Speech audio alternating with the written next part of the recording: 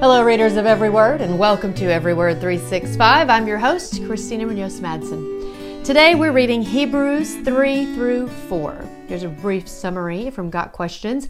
The book of Hebrews addresses three separate groups: believers in Christ, unbelievers who had knowledge of and an intellectual acceptance of the facts of Christ, and unbelievers who were attracted to Christ but who rejected him ultimately.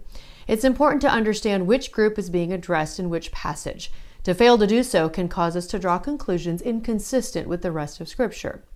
The writer of Hebrews continually makes mention of the superiority of Christ in both his personage and in his ministering work. In the writings of the Old Testament, we understand the rituals and ceremonies of Judaism symbolically pointed to the coming of the Messiah. In other words, the rites of Judaism were but shadows of things to come. Hebrews tells us that Christ Jesus is better than anything mere religion has to offer. All the pomp and circumstance of religion pales in comparison to the person, work, and ministry of Christ Jesus. It is the superiority of our Lord Jesus, then, that remains the theme of this eloquently written letter. Do you, like me, struggle to rest? If so, please read today's daily walk. Sometimes I read them to you, and sometimes I direct you to your Bible to read the devotional that's in there today. And the bold print says, "A field that has rested gives a bountiful crop."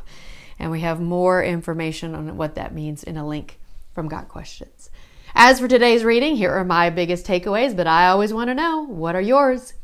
But Jesus deserves far more glory than Moses, just as a person who builds a house deserves more praise than the house itself. For every house has a builder, but the one who built everything is God. Hebrews 3 through 4. Keep in mind the audience for which Hebrews is written, the Jewish people. So they would hold Moses and the Mosaic law in very high regard. So this isn't teaching us to dismiss Moses or to think less of him, but to teach the Jews about Jesus Christ. For only we who believe can enter his rest. As for the others, God said, "In my anger I took an oath. They will never enter my place of rest, even though this rest has been ready since he made the world." Hebrews 4:3. Yikes, that certainly makes me glad to be a believer. For the word of God is alive and powerful. It is sharper than the sharpest two-edged sword, cutting between soul and spirit, between joint and marrow.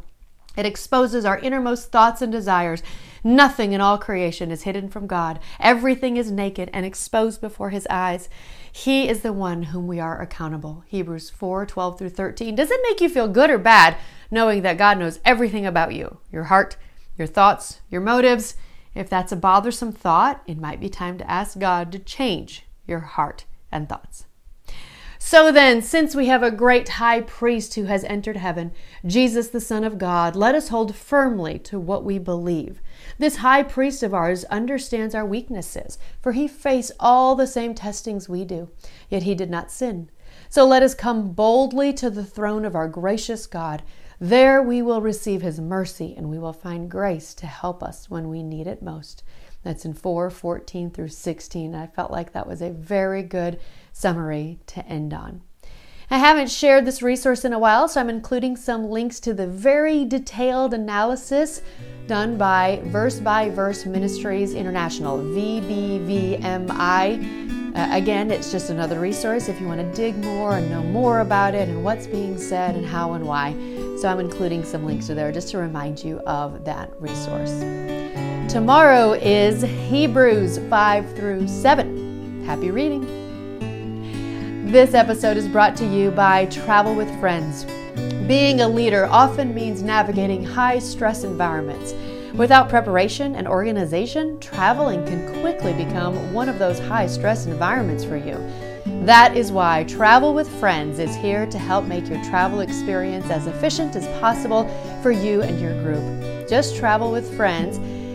Call at 501-379-9226 or email them at friends@travelwithfriends.com or click the link in the description below and fill out the Host a Tour form at the bottom of the page. We look forward to working with you and to meeting your group's needs at Travel with Friends.